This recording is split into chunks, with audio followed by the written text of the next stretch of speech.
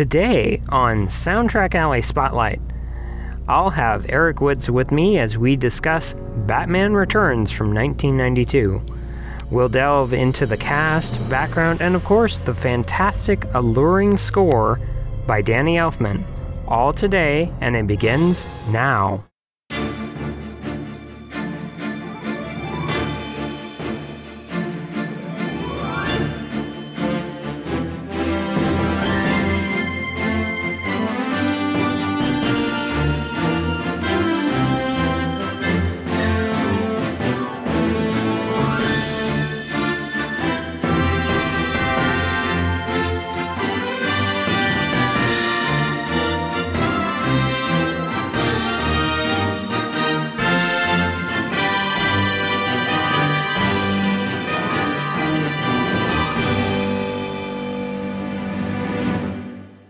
Hello, I am your host, Randy Andrews, and I've got Eric Woods with me today.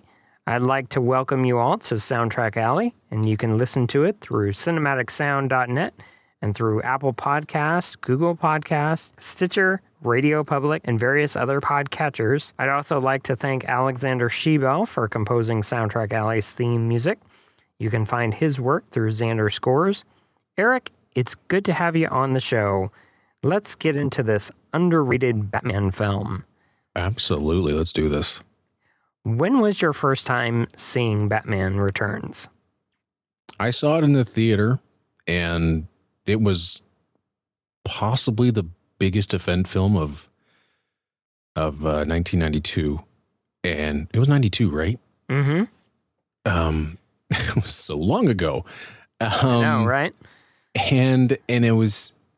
I was so excited about seeing this movie in, was it Dolby Digital? I think it was the first time. It was. And I was so excited. I'm like, how is this going to sound? And the way movie theaters were set up was, I mean, you'd have your event films in like these two major theaters. And then you'd have your other films that have been out for a while in the smaller theaters. And well, for some reason I must have missed, the week that it was out in the big theaters because we got in the smaller theaters. So it wasn't set up for Dolby Digital. Mm-hmm. So, but I at that time I couldn't tell the difference. Mm-hmm. So the first film I think that where I felt the Dolby Digital and the surround sound was Jurassic Park a year later. But yep. So I was excited about that. But yeah, I saw it in the theater, and having enjoyed the original very much, I was really looking forward to seeing where they were going to take the character of Batman.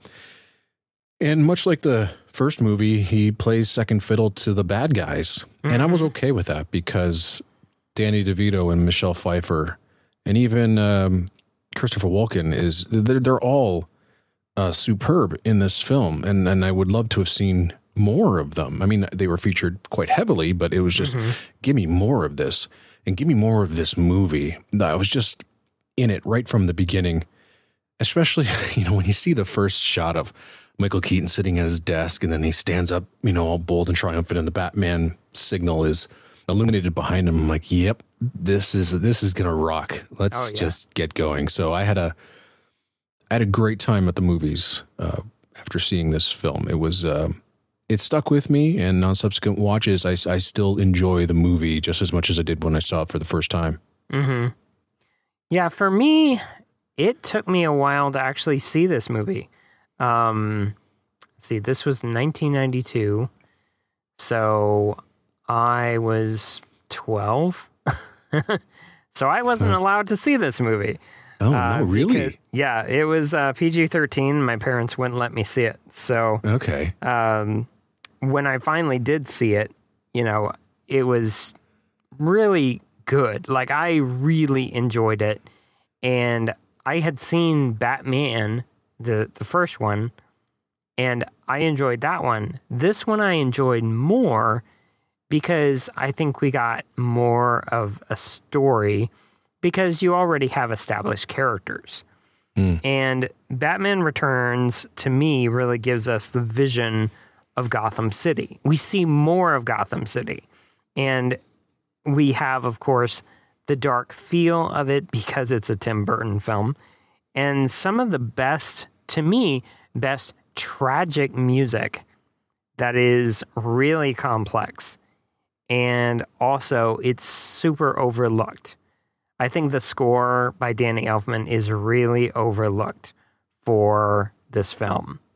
Yeah, I think within the fan community, the film score fan community, I'm finding that a lot of them are more inclined to put Batman Returns on top of Batman as their favorite outing. Mm-hmm. And a lot of them are saying it's because of the way La La Land Records was able to release the expanded version of the score, and it just opened up that film score. We got to hear more.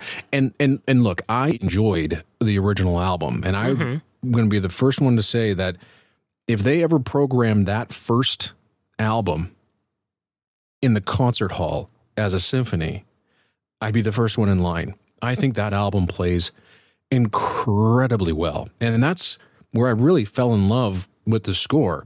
And I heard a lot of people just coming down on that original album, mostly because a lot of music was missing. But I thought the sequencing, the order, the what they did was actually top notch. And yes, having the expanded release really does flesh it all out. It does make it better for sure. I still prefer the original.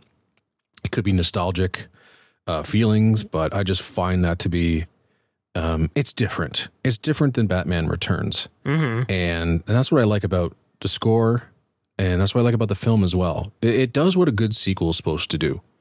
It's supposed to be different. And this one, albeit in the same universe, same city, same characters, it does try to do something more. And that's what I really appreciate. I think I would definitely agree with you with that, because with Batman, you were getting kind of part of his backstory, because of dealing with the Joker and everything like that. But with this one, you've already established who he is, his character, what he can do, and you have to raise the ante. You have to increase the danger. You have to change the scenarios to make the film work. And I think that the number one villain for the film was definitely the Penguin. And let's talk about him a little bit. Sure. Because for one thing, with the makeup, his makeup and how Stan Winston, who, of course, as we know, was famous for the Terminator, the new makeup for the Predator from, is it Predator 2? He did Predator 1 and Predator 2. Okay, and then... And he came in like at the last minute within Predator to completely redesign the monster because it wasn't working. Because it was just this weird rubber suit that Jean-Claude Van Damme was running around the jungle with. And so they had to go back to the drawing board, and Stan Winston is the one that came up with the incredible design of now an iconic character in film. Yeah, and then he also worked on the dinosaurs for Jurassic Park, and he's a legend in practical effects and practical creature makeup and creature design. And I think for him to create the Penguin's look really moved away from previous depictions of the character, because, I mean, who of us hasn't seen a Batman comic with the Penguin in it? And I mean, we've all seen, or well, maybe some of us haven't seen, but the 1966 Batman and how the Penguin was portrayed in that with a long nose and with a monocle and with a cigarette hanging out of his mouth and a top hat and just waddling along. However, with this film, they gave Danny DeVito a pointy nose, but they also created prosthetics to make his face look more avian. And they also studied deformities, such as the curvature of the spine, and even some of the comic book artists, such as like Tim Sale, they drew the Penguin as deformed in different Batman comics. So, of course, they give him, the 3 fingers, for instance, to where it made him look and feel more like a bird rather than a human. Yeah, I think the casting choice was ingenious. Danny DeVito, I think, deserved an Academy Award nomination for his work in this. He was, much like most of the Batman movies, the villain is the scene stealer. And he brought this character to life, and he made it his own. I mean, yes, he had the help from Stan Winston with the prosthetics and the artists and everything like that, but he just made that character his own. And as much as they call him the Penguin, and he's sort of bird-like, it just really came into focus that he was, he's human, and he is, just completely and utterly deformed. And that's what scared off his parents to throw him away at the beginning of the movie. And as much as he was raised by penguins and has that sort of look, he just feels and sounds like someone who has an incredible amount of biological issues and deformities. And you see it in his hands and his face and the way he walks, the way he breathes. There's a point where he's writing all the names of the firstborn children in the Hall of Records. And he's got this breathing, which can almost, it's tough to describe, but you can tell that he's hard of breath. And again, that's probably part of what happened to him and his deformities, and he can't catch his breath, and there's a certain way that he thinks, and he's an incredibly complex and very tragic character, which all comes out in Danny Elfman's brilliant music. But there's a human element also to the character, and Danny DeVito brings that out as well, and he just wants to be accepted. I think, and while also at the same time, running this gang of criminals, but I think deep down inside, he just wants people. Being mayor was something. That was it? Wasn't. I don't think it was for sinister reasons. I think it was just like people can finally sort of adopt him, and have approval.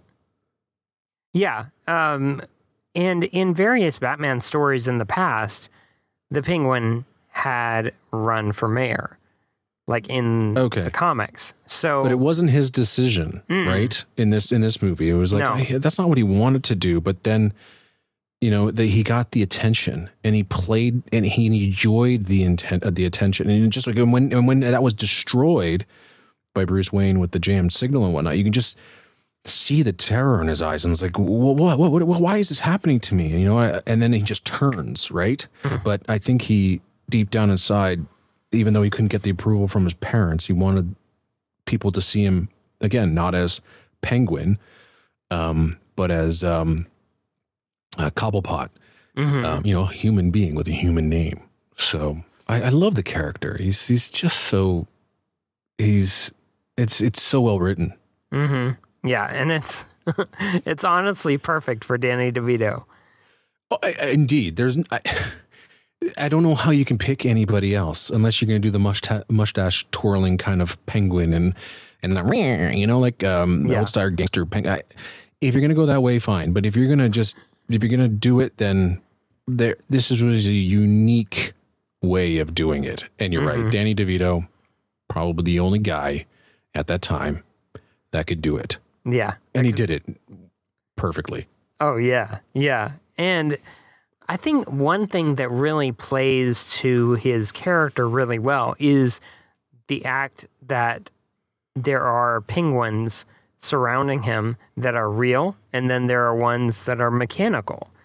And the production crew wanted to use king penguins, but the only tame ones were in a bird sanctuary in the Cotswolds, deep in the English countryside. So the birds were flown over to the States in a refrigerated hold of the plane, and so they were even given their own refrigerated trailer, their own swimming pool with a half ton of fresh ice every day, and had fresh fish. And though the temperature outside was like almost 100 degrees, the entire set was refrigerated down to 35 degrees. So the birds had had bodyguards, and they enjoyed their experience because some of them even mated and produced eggs. So it's like, okay, well, that's actually good. So they were actually treated well, for animals in a film. And I thought that was really cool because they really tried, instead of, at the time, computer graphics weren't really that top notch. So using real penguins and mechanical penguins were the best way to go. Yeah, well, it was an interesting. It's the effects, and from the real penguins to the fake ones to, there's the mechanical ones. There are CGI penguins in the movie, and the way that they utilized those separate effects was seamless. I don't think you could tell at first viewing that you weren't looking at real penguins the whole time. And again, Stan Winston is the one that created robotic penguin puppets for the film, but it just was like a great combination of CGI, robotics. I think there were men in suits as well, and of course the real penguins. It's seamless, flawless. Yeah, you can't tell. I love the penguins running around with rockets on their back. I think it's just great. It played really well to his character, and I mean, when you have a character like the penguin, you've got to have some little bit of element of disbelief, It's like, yeah, of course, have the penguins have rocket packs. Sure. I mean, and it's Tim Burton silly. So, and that's the thing. There's a couple of silly moments in this movie that kind of took me out, but I mean, what was I going to expect? It's Tim Burton. And, but I think for the most part, it's pretty well grounded. Yeah. And without a lot of silliness. And there are some incredible, dramatic moments. And yeah, so, but it does get a little silly, but even that, it only happens for a little while. And then, I bought that the penguins were going out and they were going to murder everybody. And I love the penguin set. It's just this great abandoned lair at the zoo. And that makes sense, right? So he's at the zoo. That's where the penguins were. The penguins raise him. It's just genius. The backstory is all there as well. Yeah. I love it. Yeah, you don't need any extra explanation as to, some movies, they have to explain everything to you. They have to explain who's this and what's going on. And, one of the things that I think about is, when they try to narrate a movie with, I don't know, like Charlie and the Chocolate Factory, for instance, they have a narrator. Right. In the film. And it's like, you don't need that with Batman. It's like everybody knows who Batman is. Everybody knows who the Penguin is. So you don't need this lengthy backstory into what happened. I mean, it all is created through kind of a montage of music in a way. Oh, yes. Yes. I mean, that's what I was just going to say. The whole opening of the movie is exposition. Yeah. But it's 6 minutes and there's no dialogue. It's a montage and it's all told through an incredibly well-edited shot sequence, but Danny Elfman is telling you everything that you need to know right off the bat. And it's 6-7 minutes of just Elfman's music for most of, I think for all of it. There's no dialogue, and Burton trusts Elfman, and when you have a scene like that where it's 6-7 minutes of nothing, no sound, no dialogue, man, you've got to trust your composer is going to bring out all the goods. And that whole opening sequence is masterful. And there's many more sequences like that in the film as well, where, like I said, Elfman's doing a lot of heavy lifting in the storytelling department here. And that's what makes this score, it's just one aspect of its absolute brilliance. Yeah, and I believe that through the different characters that we get in this film compared to the first Batman, because in the first Batman, you were given Vicky Vale, you were given the Joker, but the difference, I think, with the first Batman and this Batman Returns is the fact that there were 2 soundtracks for the first Batman, and it kind of limited the score because they wanted a big name singer for the film. But with this one, with Batman Returns, you didn't need that. You were able to get Elfman's score.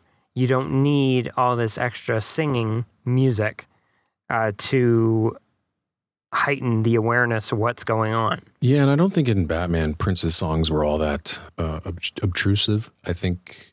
I'm not saying that. I'm just saying that there's a definite difference because it's a different tone, Oh, I mean, yeah, absolutely. I mean, Joker's wild and crazy, and during those sequences where Prince's music is playing, I think those are the perfect places to put it. And I mean, of course, and Prince contributed to the love theme that Danny Elfman used in the first movie. So, but this one, much like many sequels, is just darker and really, like I said, a vision of Tim Burton. It doesn't seem like studio interference. This is, while Burton was, I think that he might have been handicapped a bit on the first one, although the vision, I mean, it's unique. I mean, he created that whole gothic, dark comic book look back in 1989, but this one, I mean, because that one feels like a 1940s noir. And this one is truly plucked out of Tim Burton's brain and put up on screen. This is what he wanted to do with Batman all the time. And I'm pretty sure that there's comic book Batman purists that think it's crap. But, this is definitely, as I said, Tim Burton's vision. And this is how he wanted to portray Batman. And I say great because it was superb. Yeah. And another character that we can really talk about in regard to this film, which was also brilliantly cast, which was Michelle Pfeiffer as Catwoman. Now, when she was interviewed during a 2007 talk show interview, she was asked. And Michelle Pfeiffer stated that once the filming was over, she never wanted to see the costume again for as long as she lived. Each costume, if I remember right, so she went through 60 catsuits during the 6 months shoot at a cost of $1,000 each. And there were things about Michelle Pfeiffer's character as Catwoman that were very unique to her. And even with the fact that the catsuit was so tight that she had to lower her voice register in order for it to not come across as like high pitched. So I found that really kind of funny. Yeah, I love the voice change, and I'm wondering, and I doubt it, but I'm wondering if it's kind of like a tip of the cap to Annette Bening, who was originally cast, because Annette Bening has that husky voice. And I mean, I think she would have been perfect as well as Catwoman. Yeah. But And I think Michelle Pfeiffer even lost the role to her. And then after Annette Bening she became pregnant, then they gave the role back to Pfeiffer. Mm-hmm. And it's really tough to see anybody else in that role. And, she plays essentially 3 different characters in this movie. The wimpy, lost Selena before she's chucked out the window. And then she becomes... by her boss. Right. And then she becomes Catwoman. But then she also becomes this very confused, unmasked woman. She's still very powerful. She's a very powerful female character in this. She knows she's in control after her transformation. Mm-hmm. But I also feel that she's also incredibly confused because there must be some sort of mysticism in this movie, because all that sort of stuff got really crazy in the subsequent Batman movies where you had Mr. Freeze and Poison Ivy and Bane. Okay, and everyone, chill. Yeah, it was just they're all like cyborgs, or they're not human. So this one kind of playing up the fact that she was dead and then brought back to life by cats. Mm-hmm. I'm just wondering whether she's playing a Walking Dead character, right? Because that's what she looks like when she goes back into her apartment. Yeah. She's very confused. And so did she die and come back to life? Was it because of the cats? I don't know, but that's what I thought was very interesting. I thought that added something to her confusion. Because she looked very uncomfortable when she wasn't wearing the mask. And but she was, her whole persona changed after that. Oh yeah, she became a bold character. She's absolutely incredible. And it's such an iconic look. But you know what I really liked? I love the subtle things that she did. One of my favorite things is when you first see her, then she's in the department store and she's, burglarizing the place and she's breaking glass and whatnot. But she uses the whip kind of as a cat's tail when she's walking around. It's just so sleeky, and she's very sexy, but she uses that to her advantage to, take down very weak men. Yeah. And I don't find it a feminist thing. I just think that she's playing against type, and she knows that she can use her sexuality to get things from the weak ass men in this movie. With the even Batman is just enamored with her. Both as Selena and Catwoman, and it distracts them. And there's so many great, the whole, their banter is pretty amazing. Oh my God. And again, I wish there was more of that. As much as I liked Penguin, the chemistry between Michelle Pfeiffer and Michael Keaton was incredible. More so than Keaton and, who played Kim Vicky Basinger? Vale? Kim Basinger. I think that these two, Pfeiffer and Burt and Keaton, were exceptional together. Absolutely exceptional. And but yeah, she is wonderful. And again, if I'm thinking of Academy Awards, I would have handed Michelle Pfeiffer a nomination as well. She's brilliant.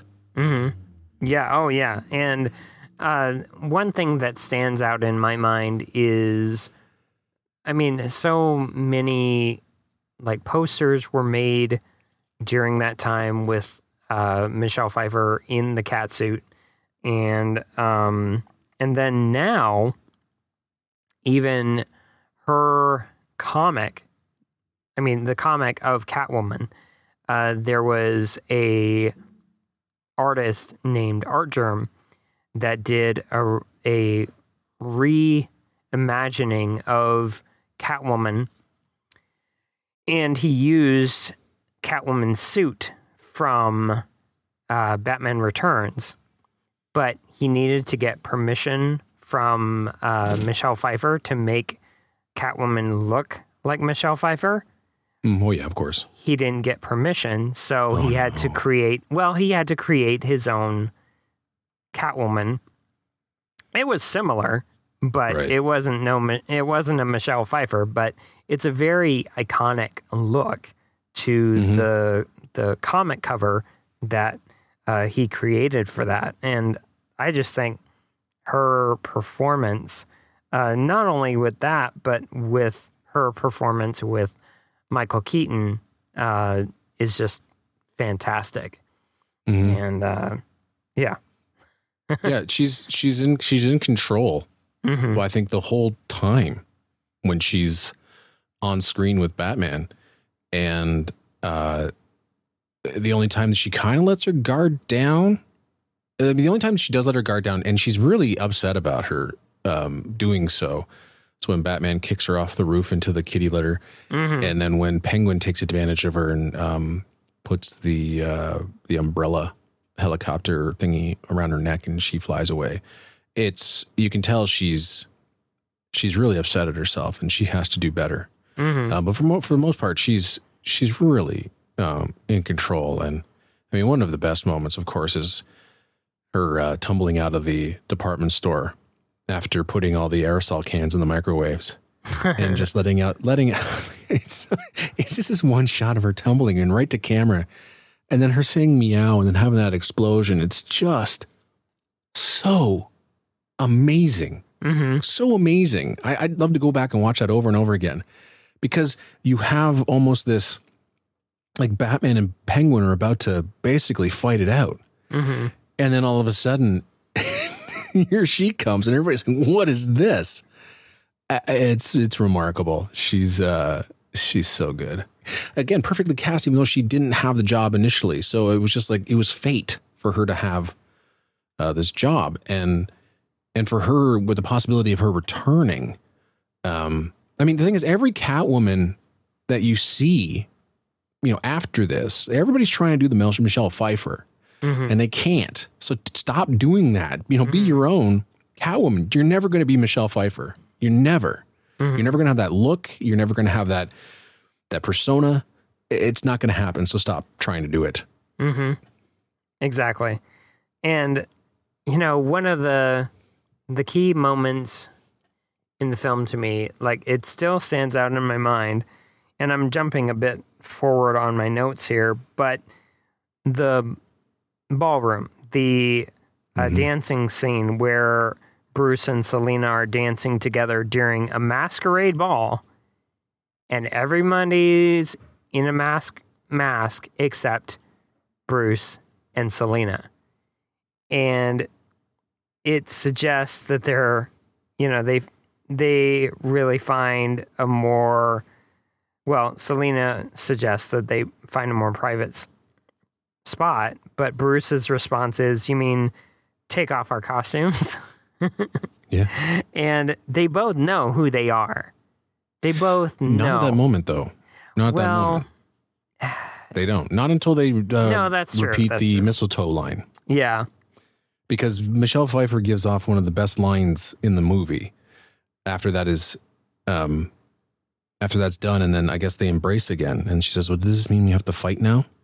And I love it, because that's the first thing that pops up. Not like, oh my God, you're Batman, you're Catwoman. No, it's like, oh, does this mean, and she's really upset about it. Does this mean we have to fight now? So good. Like, for how well written this script is, that whole sequence is probably maybe the best. The reveal, the best written sequence, the best. Man, it looks so good too. The cinematography is so incredible, and for everything that Michelle Pfeiffer does right in this film, her performance during that sequence again just shows how confused she is about this whole situation. I mean, she knows she wants to go and kill Max for vengeance. Yeah. But she's really conflicted and about everything that's happening to her in the past, however long it had been. And then all of a sudden this reveal it's just her look, it's not something I expected. And it's one of the most powerful moments in the movie. It's outstanding. It really is. I was thinking about how strong that whole scene is. And I mean, the set, the cinematography, the lines for that whole set, and then what they bring into it. like the detail of how it was to recreate the Phantom of the Opera masquerade ball. And how they brought in, like, there was a replica of the Red Death costume from the Phantom of the Opera. And the wearer is even standing on a staircase where the Phantom famously descended when he was revealed in his costume. And I found that really unique. And I guess, ironically, Joel Schumacher directed Batman Forever and Batman and Robin. And now he's dead. But he also directed Phantom of the Opera. So I guess that's our, 6 ways to Kevin Bacon. But it's so iconic. Like with it being a reimagining of that scene, it really shows that Bruce and Selina, they get this realization on their face. Like, not only Bruce, but also Selina, and they almost tighten their grip on each other. Yeah. And realize who they are. And it's that revelation. It's like, whoa. They just realized it. Yeah. And I don't think Selina knows what she's doing at that moment. She's just repeating something, and there was no like, oh, I better hide this because I said this before. And then it's when Bruce Wayne says it, and halfway through saying the line that Michelle Pfeiffer or Catwoman says, well, the first time they say it, he slows things down, and then of course they break away and look at each other. And I mean, God, and Michelle Pfeiffer's just in tears. And yeah, like I said, and then the next line is, I mean, does that mean we have to fight now? It's like, it's not like like I said, there wasn't anything in between. It's like, oh my God, we have to fight now. And I was like, okay. Yeah. Yeah, really, the two scenes with the two of them unmasked are excellent. Like the whole sore spots sequence on the couch in Wayne Manor, in front of that giant fireplace where they're, essentially making out, but they're all touching each other in the spots that they injured each other with. And it was just, that's a great bit of comedy, even though it's not like laugh out loud comedy. It's just enough. It is part of, their character. And of course they don't know. I mean, although it doesn't, I'm trying to think of, maybe they do. I'm trying to think of why they would hide that sort of stuff if they didn't know. I mean, because what did he say? What did he say after the injury? And she touched him on the side. Oh, what did he say that was from? I can't remember. So, but even that whole sequence of when, Bruce Wayne has to leave and they're trying to make up excuses and Alfred's going to take care of that. But I just love the way that, Batman has a very, bold and well put together changeover into costume. Right, it's all very dramatic, and then here you got Selina in her putt mobile comedically trying to get her Catwoman suit on before she gets to where she needs to go. It's a wonderful contrast, and I really like that little detail in the movie, because I mean, Batman's been doing this forever, and this is like all new to Selina. Yeah. And in some ways, they're no longer at odds with each other. Like it's almost like she's no longer become a villain to him. No. Nor he to her. They're in love. Yeah. They're definitely in love at that point. And I think the realization that for her, it's the inner struggle that she's having to kill Max. Yes. And considering that, he essentially killed her. Right. But, and then even before they knew who each other were, like, they have the fight on the roof, and like she pokes him through his armor with one of her cat claws. And I thought it was really unique because his suit was even modified for this film to be more maneuverable, more easier to work around, because I guess in the first one, it wasn't so easy for him to move.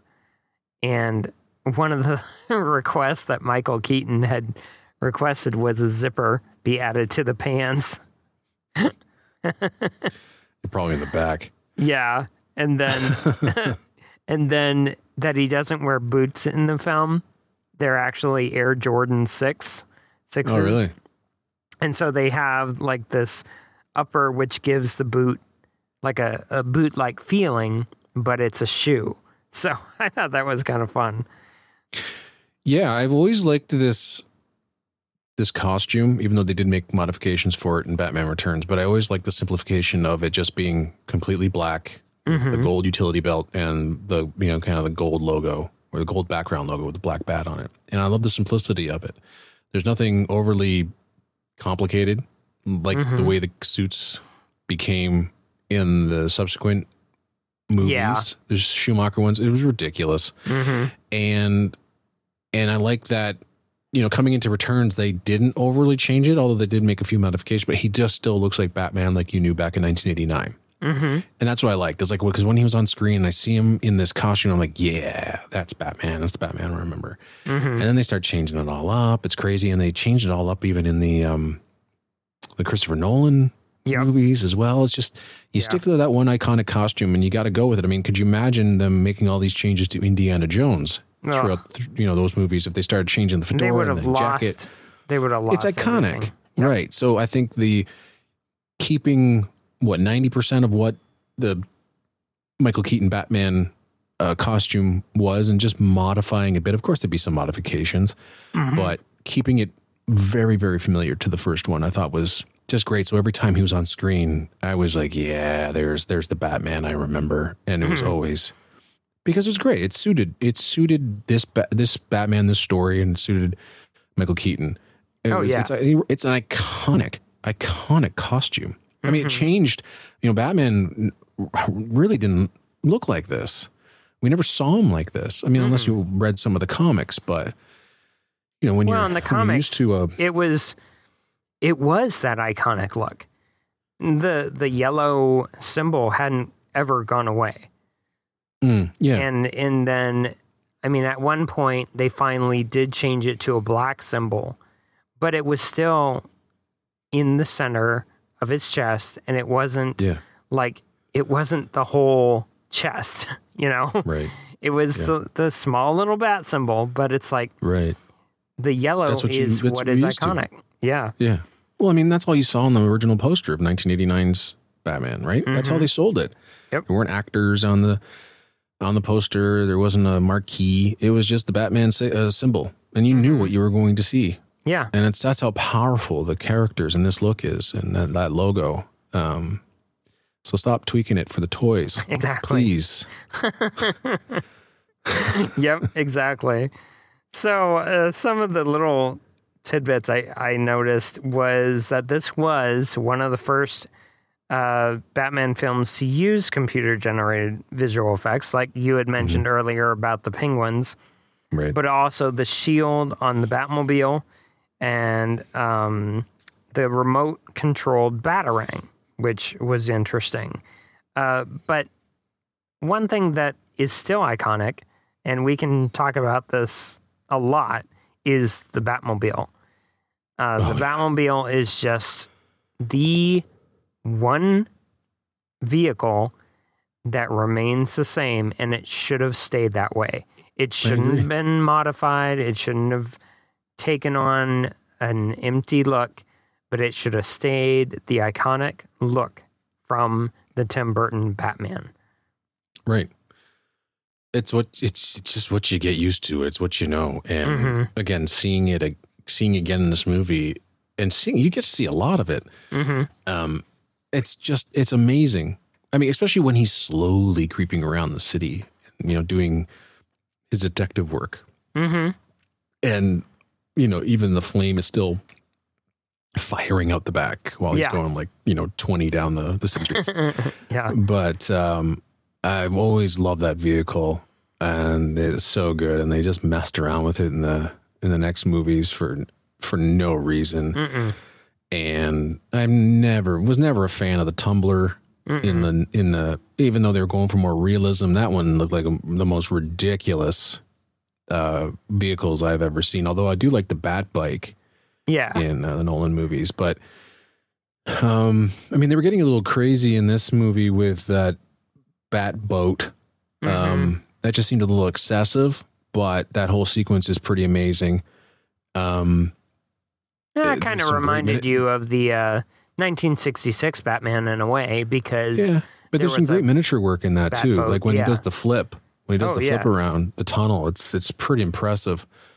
But yeah, the Batmobile, it's unbelievable. It's such a great design. It's got this amazing Art Deco look that, again, was moved over to the Batman the Animated Series as well. And that car never changed. It was... No, through that whole series, it continued to stay the same. Yeah, it just fit That's what the made character. That series so good.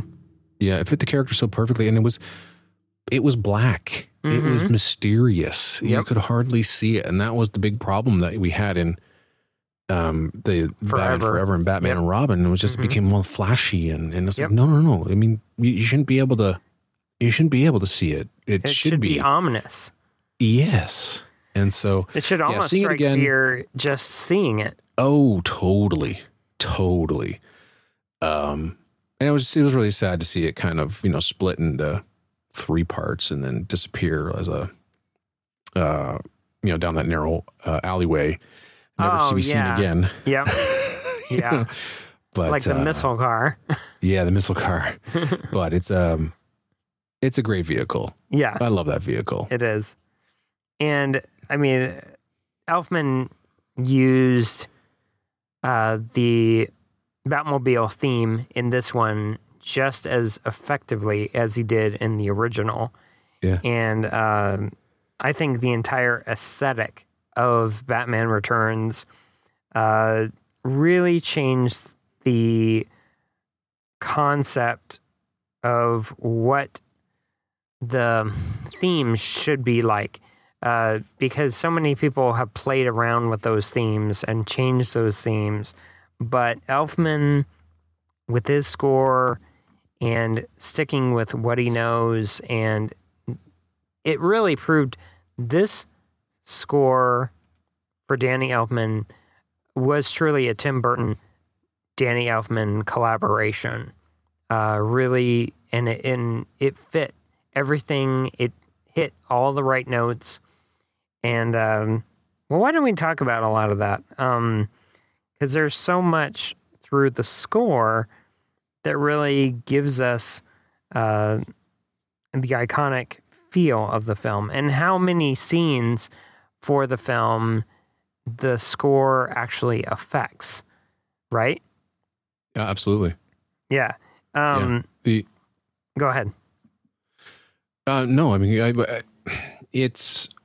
I've mentioned it already that the score does a lot of heavy lifting in the movie. It does a lot of the film storytelling, and that's not to say that the film wouldn't have been any good without the music, but just the music, like any film music, even if you have a great movie, you can always enhance it more with the music. There's subtleties and things that come out from the music that you aren't necessarily getting emotionally when you see it on screen. Although you can see certain things, there's an underlining emotion that's brought out by the music. And we've already mentioned the opening sequence. And exactly, that's just Elfman's skill as a composer. And he does this a lot in his scores. He's a magician when it comes down to musical storytelling and just weaving in themes and creating the perfect atmosphere, but doing it in just a brilliant musical way that, away from the film and out of context, you still get a sense of what the music is about and what is happening in the film at that point just by listening to the music. That's an incredible skill that not too many film composers have. The great ones do. But what I think is, although there's as much as there is a bit of goofiness in the score. And it matches the Red Triangle Gang. Yeah. Oh yeah.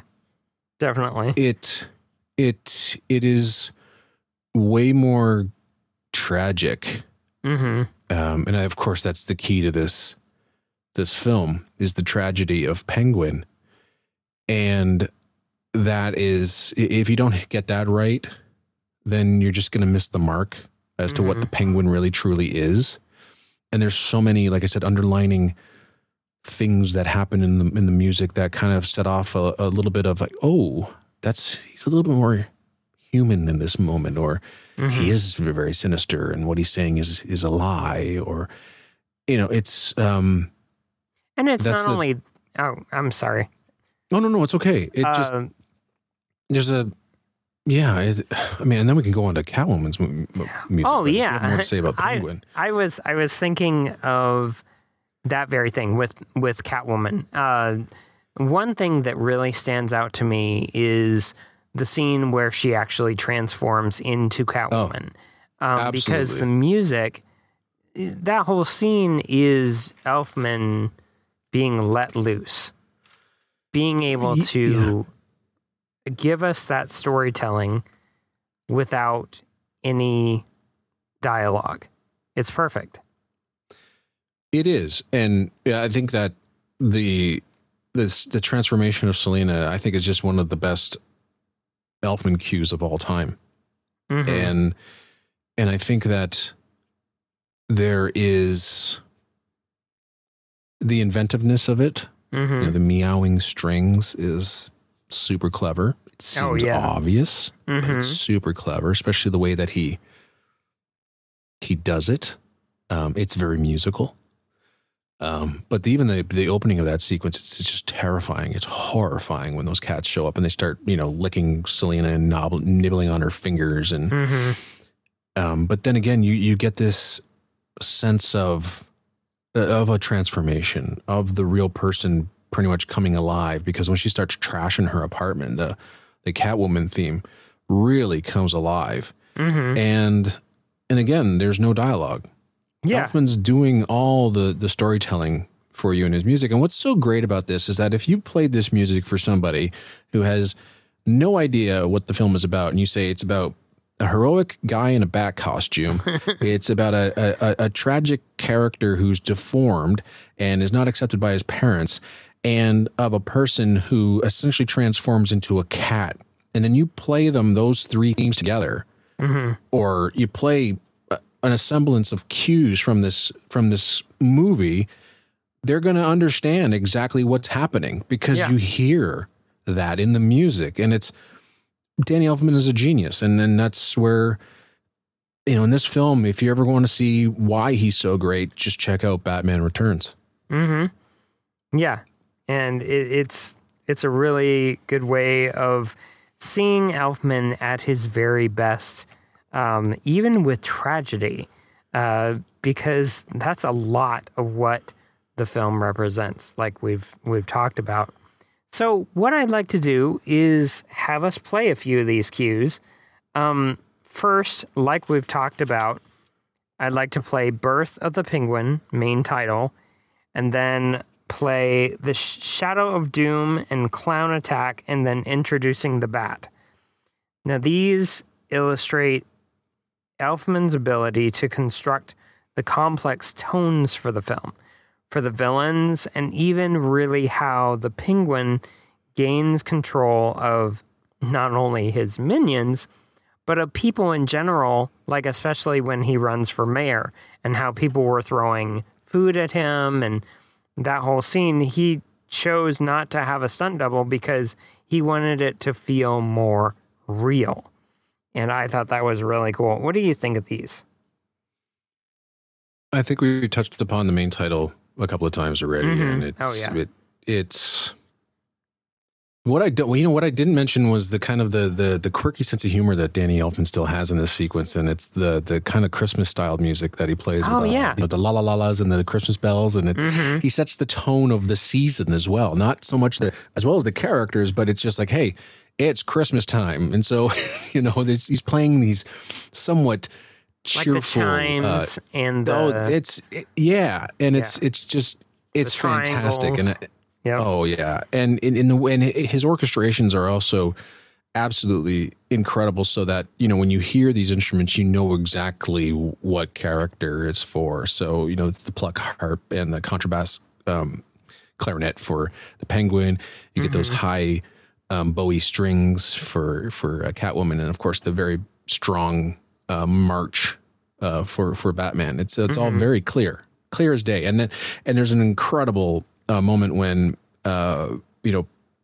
baby Penguin is thrown off the bridge in its bassinet down the river and into the abandoned zoo, and that's when Batman's theme starts, and you just hear the under kind of rumblings of it before the title comes out, and it's just so damn good to hear that theme.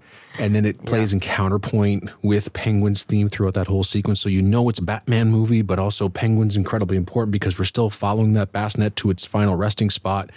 Stories being told in that whole sequence. It's incredible. It's incredible. One of the best main titles I think you'll ever witness. It's so good. It's really well put together. So let's go ahead and play these cues.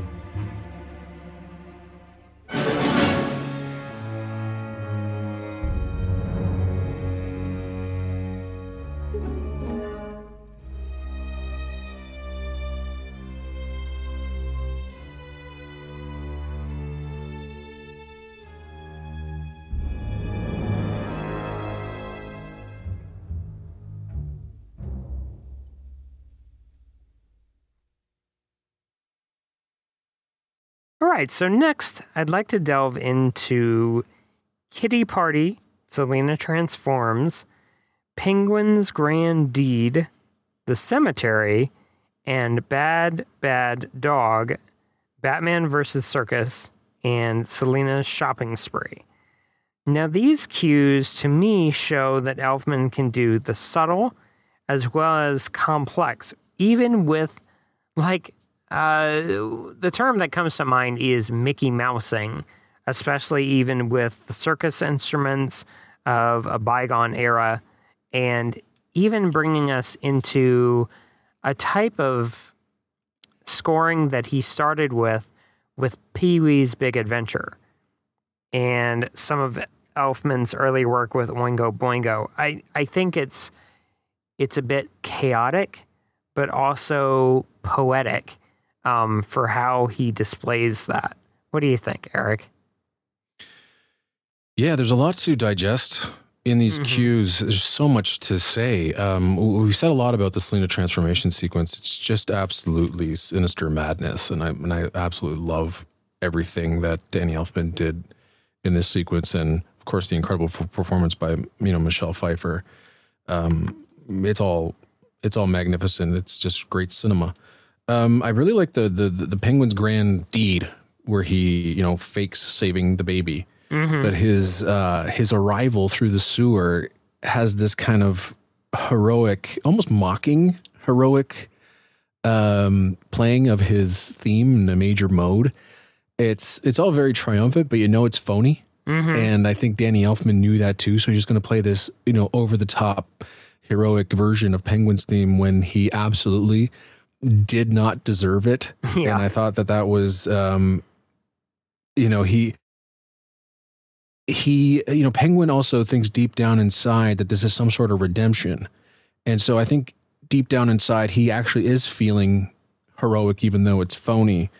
And it's also very, melodramatic. And I absolutely love that type of scoring. And, another incredible moment where Elfman is just allowed to take over and just tell the story is the cemetery sequence. It's kind of the first time where you really feel that Oswald is human, and it might come out only briefly, but you almost feel for him at that moment, even though he still has this plot to kill every firstborn in Gotham. He tells this very overly melodramatic speech about him not being wanted and this and that, but Elfman plays it somewhat it's very overly dramatic, very theatrical. That's the word I'm looking for. It's just absolutely spot on, but it really does make you feel something. Oh, totally. It makes you really feel something. And then, when we get to some of the action material, again, it's interesting to contrast the circus music with the kind of deadly serious Batman theme. And so you're thinking it's all wild and crazy and fun and weird. But then, when Batman's on, it's like, oh, wait, hold on a minute. This is serious, and he's going to kick some butt. And he does it that way. And I also absolutely love the way Elfman, again, is playing with Selena's music while she's in the department store. Yeah. And, he's playing with the theme as much as Pfeiffer's playing with those two cops. And it's superb, but I think the way that the cue ends, I think it's about 20 seconds left in the cue, and you get those snares as Selena, Catwoman, is flips towards the camera before she says meow.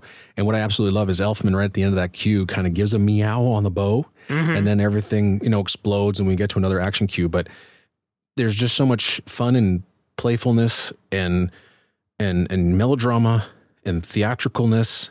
It's musical storytelling. So just tell me, like, when you're listening to these cues, are you seeing or hearing, or are you feeling the story? Do you know what's happening with these cues? Because I think I can listen to this all day. Because it's also not just great film music, it's great music. Yeah. It stands on its own so perfectly. Oh, yeah. And this creates, this is one of the reasons why Danny Elfman is such a good composer, because of films like this, presenting the tragic villain and the chaotic female villain, and bringing a bolder Batman theme from even the first film. And so I really like how these cues play off of one another. Like even where you have a scene with Batman, Penguin, and Catwoman all in the same cue. Right. You know, it's just really well constructed, and it's weaved in so perfectly. Yeah. Great composers do that. Yeah. So let's go ahead and play these cues.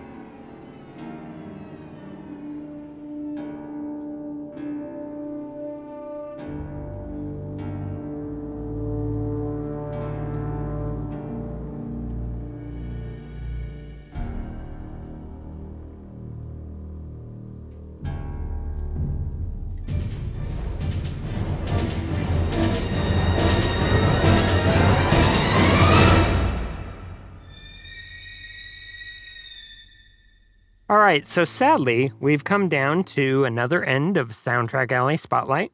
Lastly, today, there will be a combination of some different cues that stand out with Bruce and Selena, as well as our tragic penguin.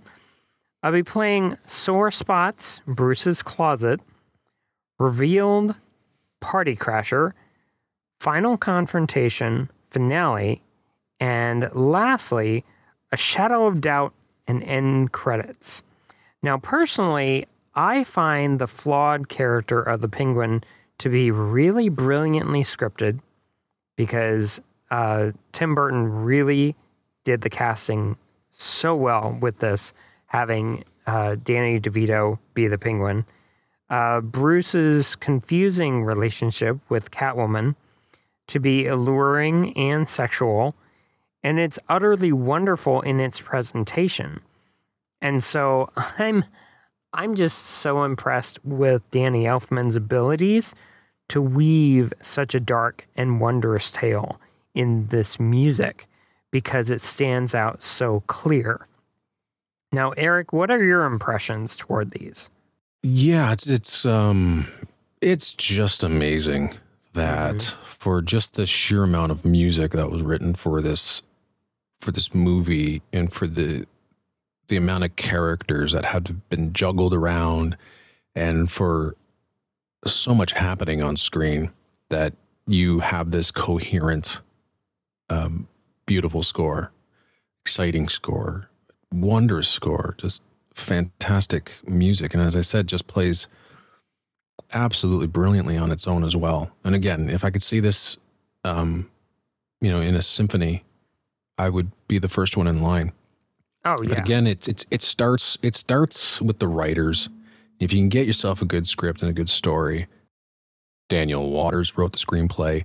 He came up with the story with Sam Hamm, and then you get some of the most incredible visuals that shot by Stefan Chapsky, who had worked with Burton during this time.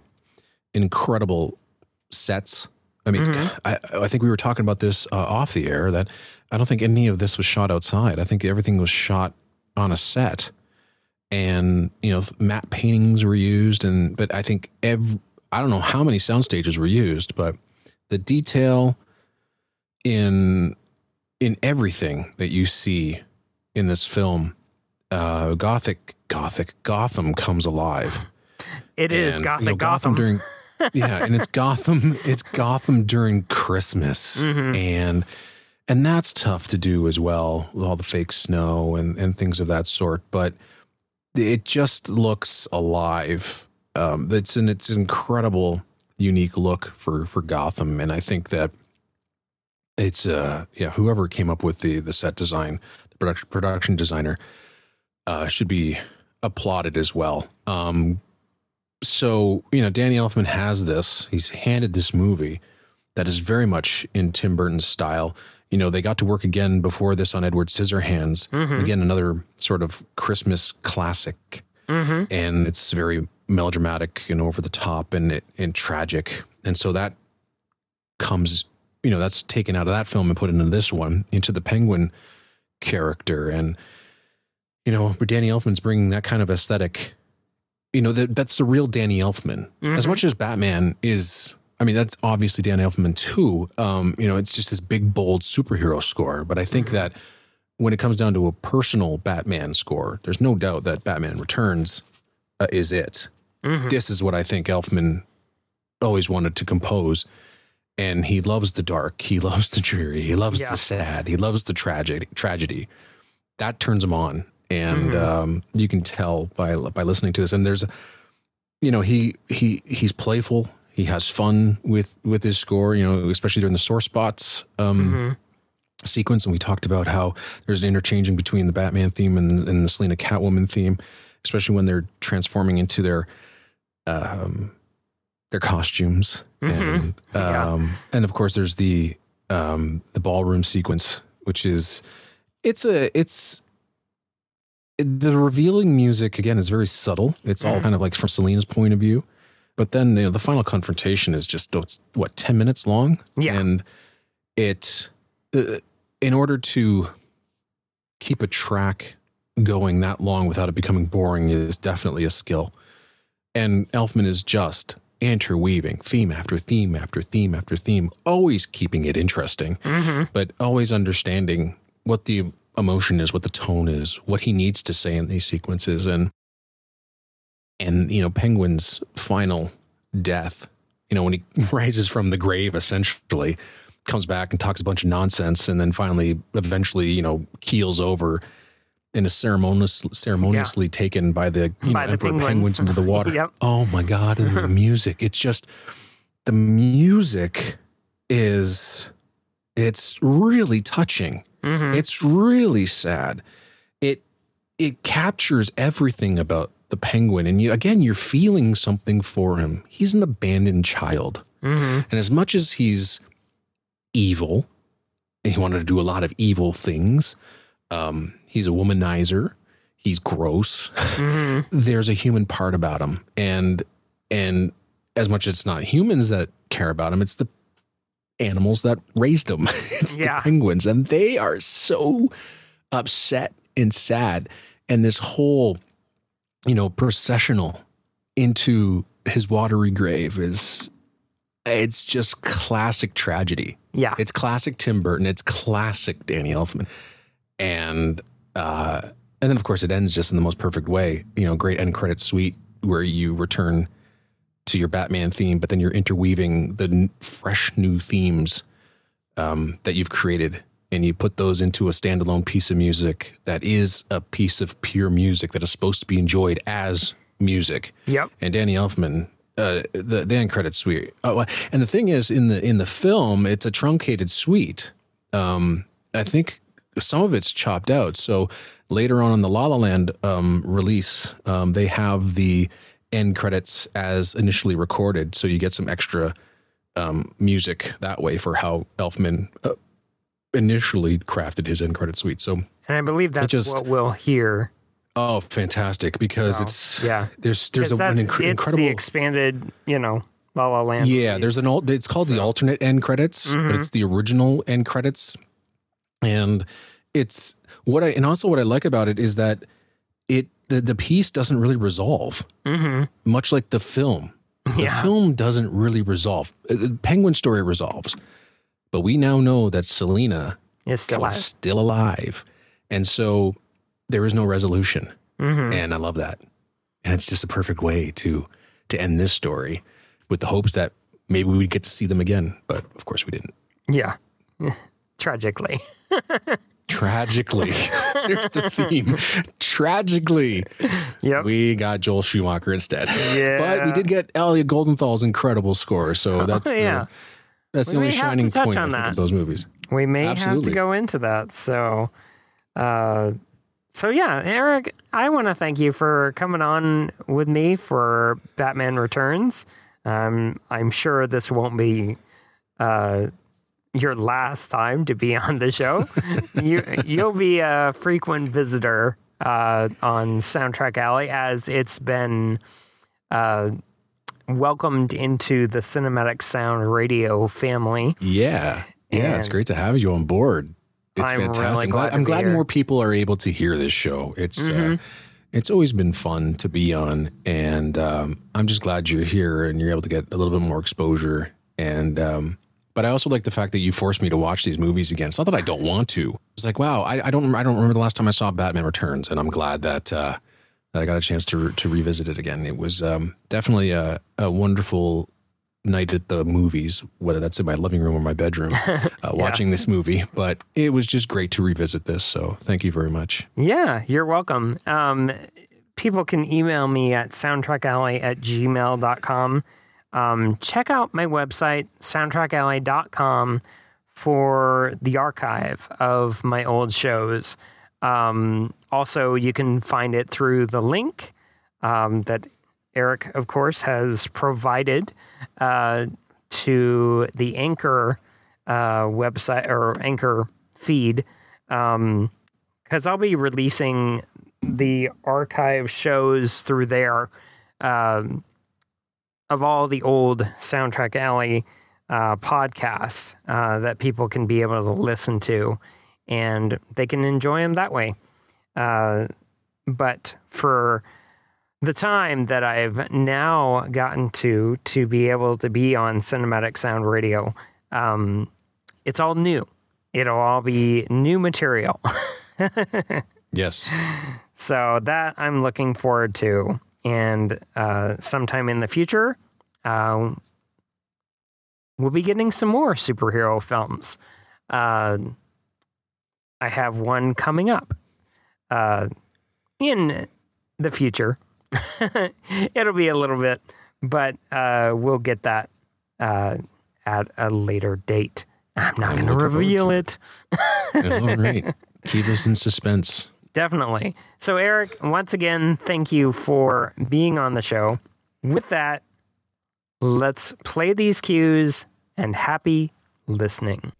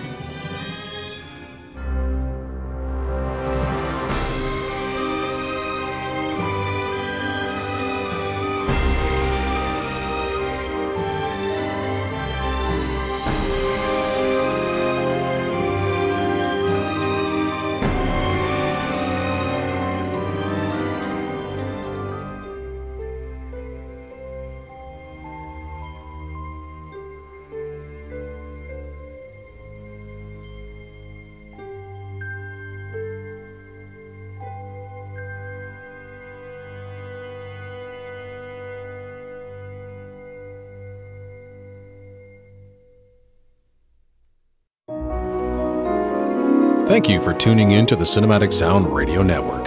I want to thank Tim Burton for providing his voice for all the bumpers and stingers you hear throughout the program, and David Cosina for providing Cinematic Sound Radio's theme music.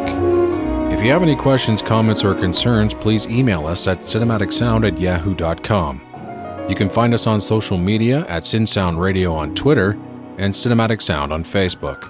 And if you listen to us on Apple Podcasts, please take a moment right now to rate the show and write a brief review. Reviews help introduce potential listeners to the show. And while you're at it, head over to TeePublic to get a Cinematic Sound Radio t-shirt. And don't forget to check out Cinematic Sound Radio at cinematicsound.net.